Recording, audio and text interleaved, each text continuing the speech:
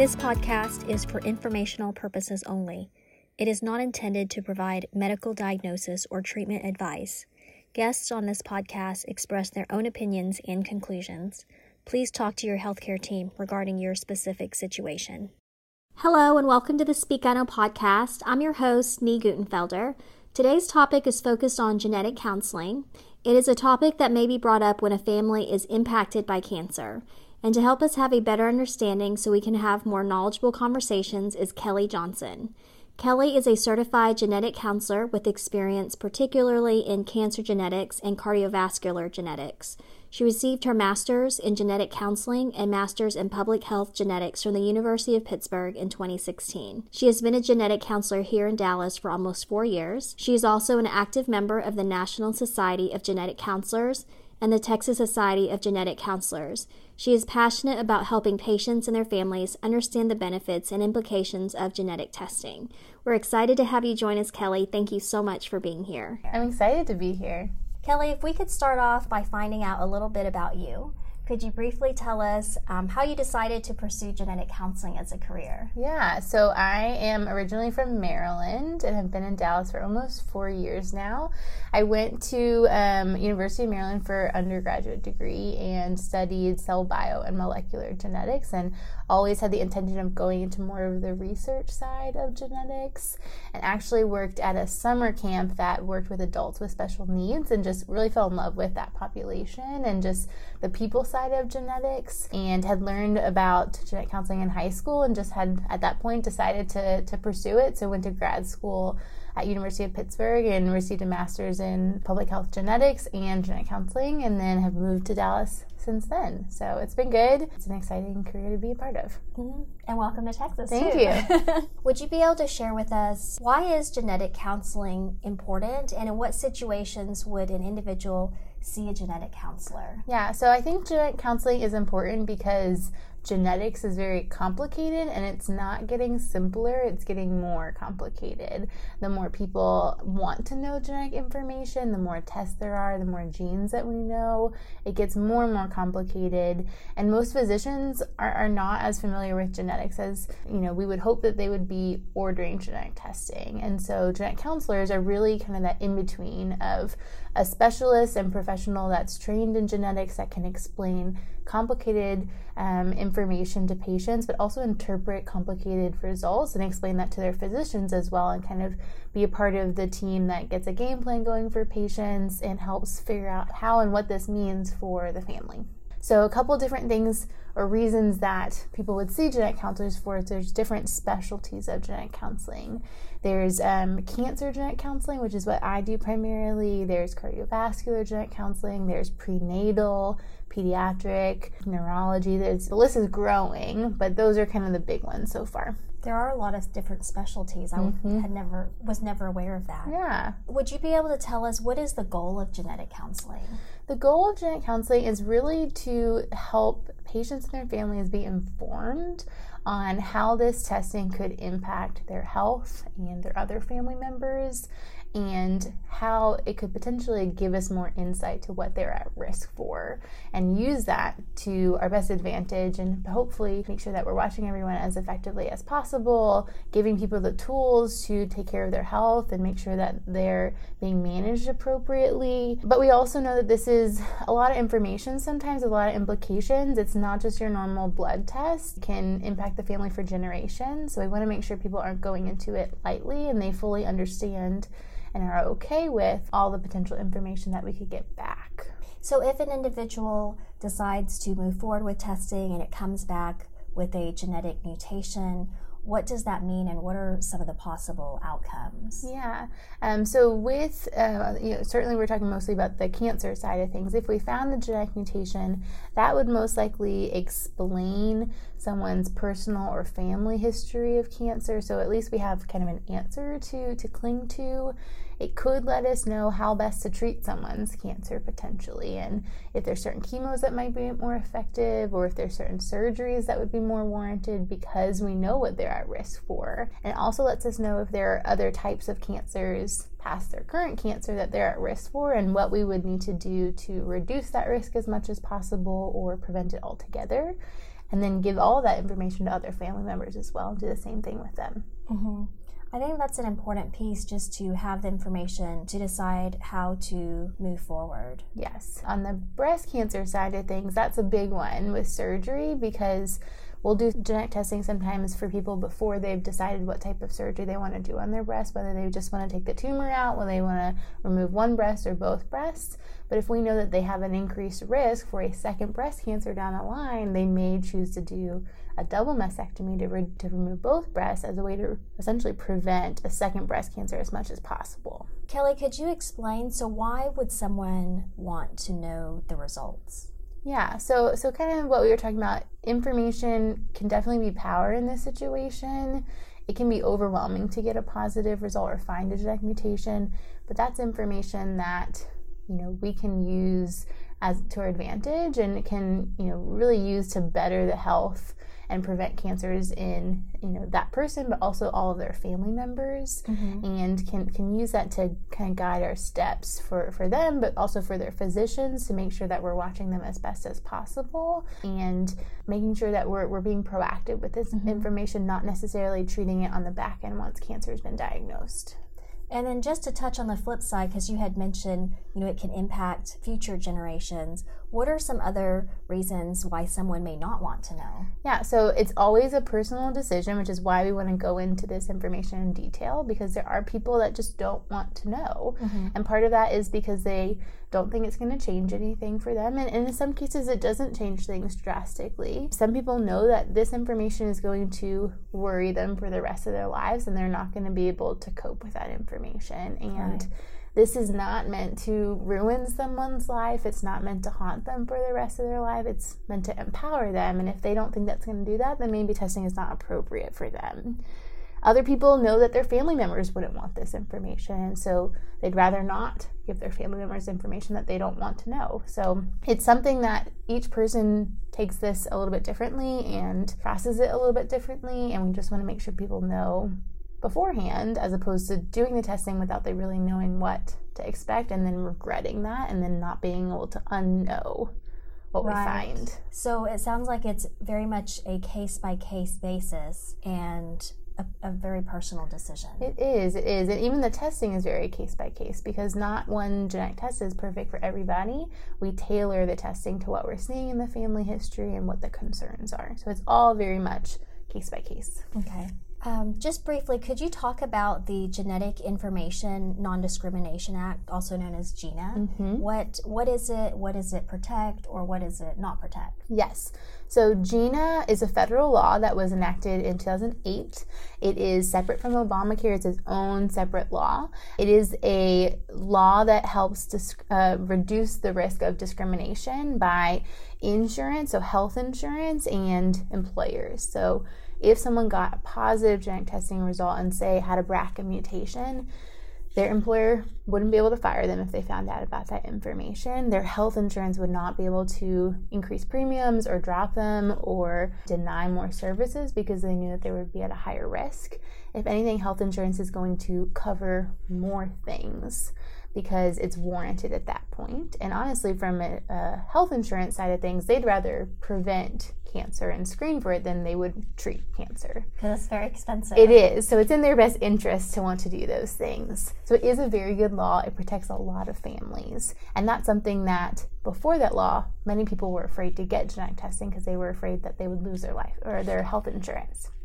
There are a couple limitations to this law. It's not a perfect law. It does not extend to life insurance, short or long-term disability insurance, military insurance, and some government insurances.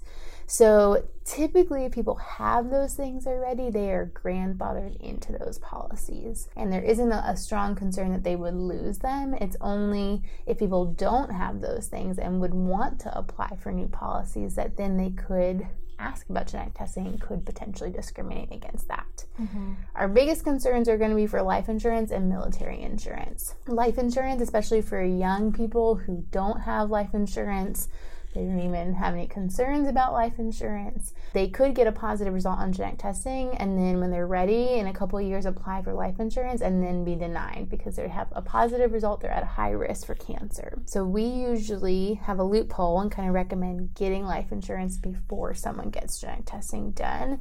That way they have it in case they come back with a positive result. That's a really good point. Yeah, and so not something that people think about a lot, and we just don't want people to be pigeonholed into not being able to get life insurance if that's something that they want. Right. And then with military insurance, especially active military, sometimes the military can see a positive result as a pre-existing condition, and that could impact people quite significantly if they're in the active military or even potentially veterans as well. So that's something that is a little bit more specialized and is a little bit more case by case as well. Thank you for touching on that. Of course. Would you be able to speak about the link between hereditary breast and ovarian cancer? Yes. There are at this point, there's about 100 different genes that we know if they're not working in the body, they can increase the risk for cancer. These are actually all genes that we all have, and they're good genes because they actually do help prevent cancer when they're working correctly. So essentially what we're looking for with genetic testing is any genetic mutations that mean that the body can't prevent cancer the way that it's supposed to. And for each specific gene, there's kind of a cluster of cancers that it's its job to prevent. And so when there's a mutation in it, those cancers would be the ones that are at a higher risk. And there are several genes that can increase the risk for breast and ovarian cancer if they're not working correctly. So it's not necessarily that those two types of cancers are connected to each other, it's that the gene that helps prevent those cancers is not working, and so each of those are independently at a higher risk. Thanks for clarifying on that. Kelly, could you tell us, in the overall scheme of things, what % of cancers are a result of genetic mutations? We think about 10%. It's a little bit different for different types of cancers. So ovarian cancer, it could be as high as around 20 to 25% of ovarian cancers are something that's hereditary. But overall with cancer, we think about 10% would have a genetic mutation if we did genetic testing, which is why not everyone that has cancer is recommended to have genetic testing, because for most of those people, the chance of us finding something is going to be very, very low. It's only if we're seeing kind of red flags in the family that would be concerning for a genetic condition that we would kind of look a little bit further and do a more in-depth evaluation. So if an individual has a family member who has cancer, does it make a difference whether it is a sibling versus a grandparent or an aunt, uncle? That's a good question. So it's really just how close they're related. So first degree relatives would be parents, siblings, children. We share half of our DNA with them. So we're a little bit more concerned about that than, say, a great aunt that we share less of our DNA with because they're a little bit more far extended.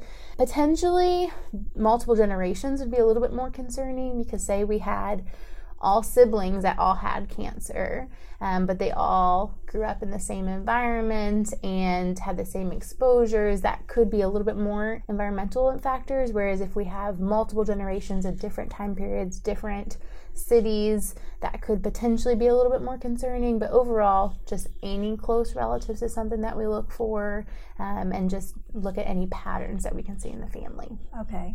To kind of look at the overall big picture. Exactly.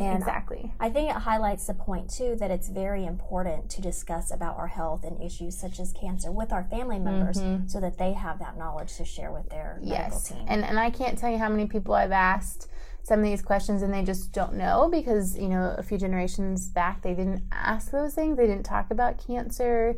And I know that it's difficult to talk about things like, you know, what did we find on your last colonoscopy with your uncle? Or, you know, talking about a difficult time when they lost a family member. But it is something that it is important to know that information because it could impact, you know, you, but it can also impact kind of future generations as well. I can say with my personal experience in our family, we didn't really talk about cancer or the family history much before I was diagnosed. Yeah, and so it's something that sometimes it's not until someone is diagnosed that's really when it's talked about a little bit more, and just a new wave of transparency So if family members do decide to get testing, is it important for them to get tested with the same lab?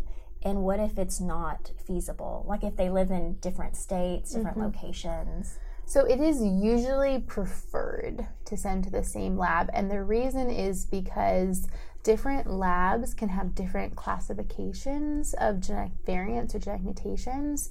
So potentially one lab could call something a positive result, and another lab could call it something called a variant of uncertain significance, or kind of an inconclusive result. And that's kind of what we're most afraid of, is that if it goes to different labs, they would call it different things, and it would not be a clear-cut answer for that family member. So we try to send it to the same lab. You don't have to be in the same city for it to go to the same lab, because most of the labs that we send to are not in the same city as us. Okay. Right now a lot of labs are in California, Utah, East Coast, so there's not a ton, but they're all kind of over the place. Sometimes it does get in the way with insurances, because some labs may be in network with some labs and not others. So that we do get into a little bit of confusions, and it gets a little bit more complicated. In those cases, we do typically just want to make sure that each lab is calling a variant the same thing, just to be consistent, even if they don't necessarily have that comparison of the other family member to compare it to. Okay, that makes sense. Now, in the beginning, Kelly, you had stated that the area of genetic testing is becoming more complex. If an individual, say they were tested 10 years ago, what would typically happen? Like, does an individual just get tested once and they're good, or is it, after a certain number of years, it's ideal to get retested? Yeah, so it depends on what they were tested for when they had testing done before. Nowadays, when people say they had testing done 10 years ago, they usually just mean that they had genetic testing for the BRCA genes, or BRCA1, BRCA2, which were at that time and still are the most common causes of hereditary cancer, and hereditary breast and ovarian cancer in particular. But back then, the cost of testing was so high that they had to kind of pick their best bet and pick which genes were more likely and only test those. Now the cost of testing has come down so dramatically that we're able to do a more wide set and more comprehensive tests all at once. So we usually recommend that people who've only had testing for the BRCA genes do come in for more comprehensive testing in case we miss something that we weren't testing for when they only had the BRCA testing done. Is it something that insurance would typically cover? And if not, would you be able to share with us what is the approximate cost of getting testing done? So if someone still has kind of some concerns in their family history that would warrant that additional testing, it is usually something that we can get insurance companies to cover testing. If they don't cover it, and some insurances don't, the cost of testing has come down quite substantially. Now, self-pay price for testing is about $250. So it's come down from a couple thousands of dollars, several years ago. That reduces the burden of the finance part of things. Yes, that's come down. It has. Several years ago, I got tested, and it was around a couple $1,000s. Yeah. Big difference. Big difference. Also, Kelly, so nowadays there are a number of direct-to-consumer testing, such as 23andMe and Ancestry. Could you share your thoughts on that? Yes, so this is a common question that we get asked, and it's always an interesting conversation. As a genetics professional, I can tell you that I wouldn't do that on myself or family members, if that gives you any kind of inkling. With those testing, there's a couple things that you have to be aware of. One is that it is testing, or potentially is testing, some health things, but that may not be very comprehensive testing. So for example, 23andMe recently added on a few of those BRCA gene mutations. However, they only test for 3 mutations out of thousands of BRCA mutations. And it's only if someone has Ashkenazi Jewish ancestry that we would really be concerned about those 3 mutations. So if someone has a strong family history of breast cancer and says, I'm going to do 23andMe to figure out if I have a BRCA mutation, but they're not Jewish ancestry, then really that test doesn't help us. But that's not very clear sometimes, and people just don't always know what they're getting from that test, but they also don't know what they're not getting from that test. And it is in fine print, but 23andMe and other companies are very open about this is not something that people should be using to make medical decisions.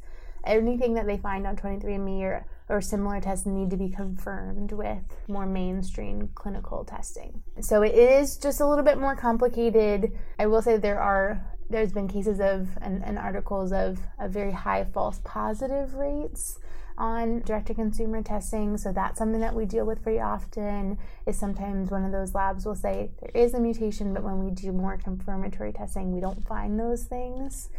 So it is always something to meet with a genetic counselor about. And ultimately, if there is a family history or a personal history that would warrant testing, kind of going directly to clinical testing and to a genetic counselor is probably the best route to go, honestly. If people are curious and they want that information, then that's totally fine. Just be aware what they are getting, what they're not getting, and also just that they're giving the rights of their DNA to that company to potentially be sold. So read the consent forms. Read the fine print. Read the fine print. Okay, so Kelly, we'll wrap it up with this. Is there a case study that you could share with us walking through a patient's journey in regards to genetic counseling? Yeah, so we see so many different families and have so many different stories. It is hard to choose just one that would be a good example. One that I think I've been dealing with recently is a family that has a condition called Lynch syndrome, which is typically thought to be a hereditary colon cancer, but it also increases the risk for uterine cancer and ovarian cancer, as well as other types of cancers. And we actually think it's a relatively common condition, seen in about 1 in 300 people potentially. And I saw a man several months ago that had a previous history of colon cancer and had a glioblastoma, which is a brain cancer, and both of those can be associated with Lynch syndrome. And he had genetic testing before he ever saw me, and he did have a genetic mutation that was consistent with Lynch syndrome. However, he was not English speaking, and it wasn't very well explained to the family. And unfortunately, he actually passed away from his glioblastoma. But that kind of shook the family, and it really motivated everyone to go get genetic testing. So I've seen about 10 of their family members, each for genetic testing. And we have found a few family members that have Lynch syndrome as well and are now going to get colonoscopies much more regularly, are considering having a hysterectomy as a way to reduce the risk of uterine or ovarian cancer. There have been other family members that had a previous cancer diagnosis that we've been able to find an answer with because they also have Lynch syndrome. We're testing kids of these family members, and some of the family members are in other countries that we're trying to get them coordinated there as well. So I am very proud of that family because they have taken this personally, and rightfully so, and are really pushing everyone to make sure they're being proactive and being watched appropriately, so that way no one else has to have the same prognosis and no one else has to be suffering as much from cancer. So we do see these families all the time where this motivates them. This is kind of the push that they need to make sure that they're watching their own health and their own bodies appropriately, but they're also watching every family member as well. So that's just a small story. We have tons of families like that are very motivated and motivating. So I think it's something that makes us feel good in the moment that these people are okay hearing some of this sometimes hard information, but they're using it to make sure that they're being healthy and they're being as proactive as they can be. Wow. Well, thank you so much for sharing that story, because it is remarkable that they took such a devastating and terrible experience and they turn it around to be a more empowering one, to change the path of future family members and generations to come, like you had mentioned earlier. And that's what the goal is. The goal is to change what the family history is looking like and change the loss that family members have had, and hopefully prevent that from happening to other family members. And most of the people that come in, that's their goal. Their goal is not necessarily to worry about themselves, is to worry about their kids and their family members, because they don't want this to happen to anybody else. Right. Well, thank you so much, Kelly, for taking the time to be with us and sharing such valuable information, and also breaking it down so that it's easy to understand. That's a big piece of it. It is sometimes, and I'm happy to break it down a little bit more. Genetic counseling is definitely another resource we have to make better informed decisions, and we greatly appreciate your time today. Thank you. I'm glad to be here. We also want to thank our listeners for being part of our podcast and your continued support. Please share this podcast with others that you think would benefit. Check out speakgyno.org for genetic counseling resource links. And if you have an interesting topic you would like featured on a future podcast, or would simply like to give us some feedback, please email speakgyno@gmail.com. And as always, may we empower you, inspire you, and spark conversations.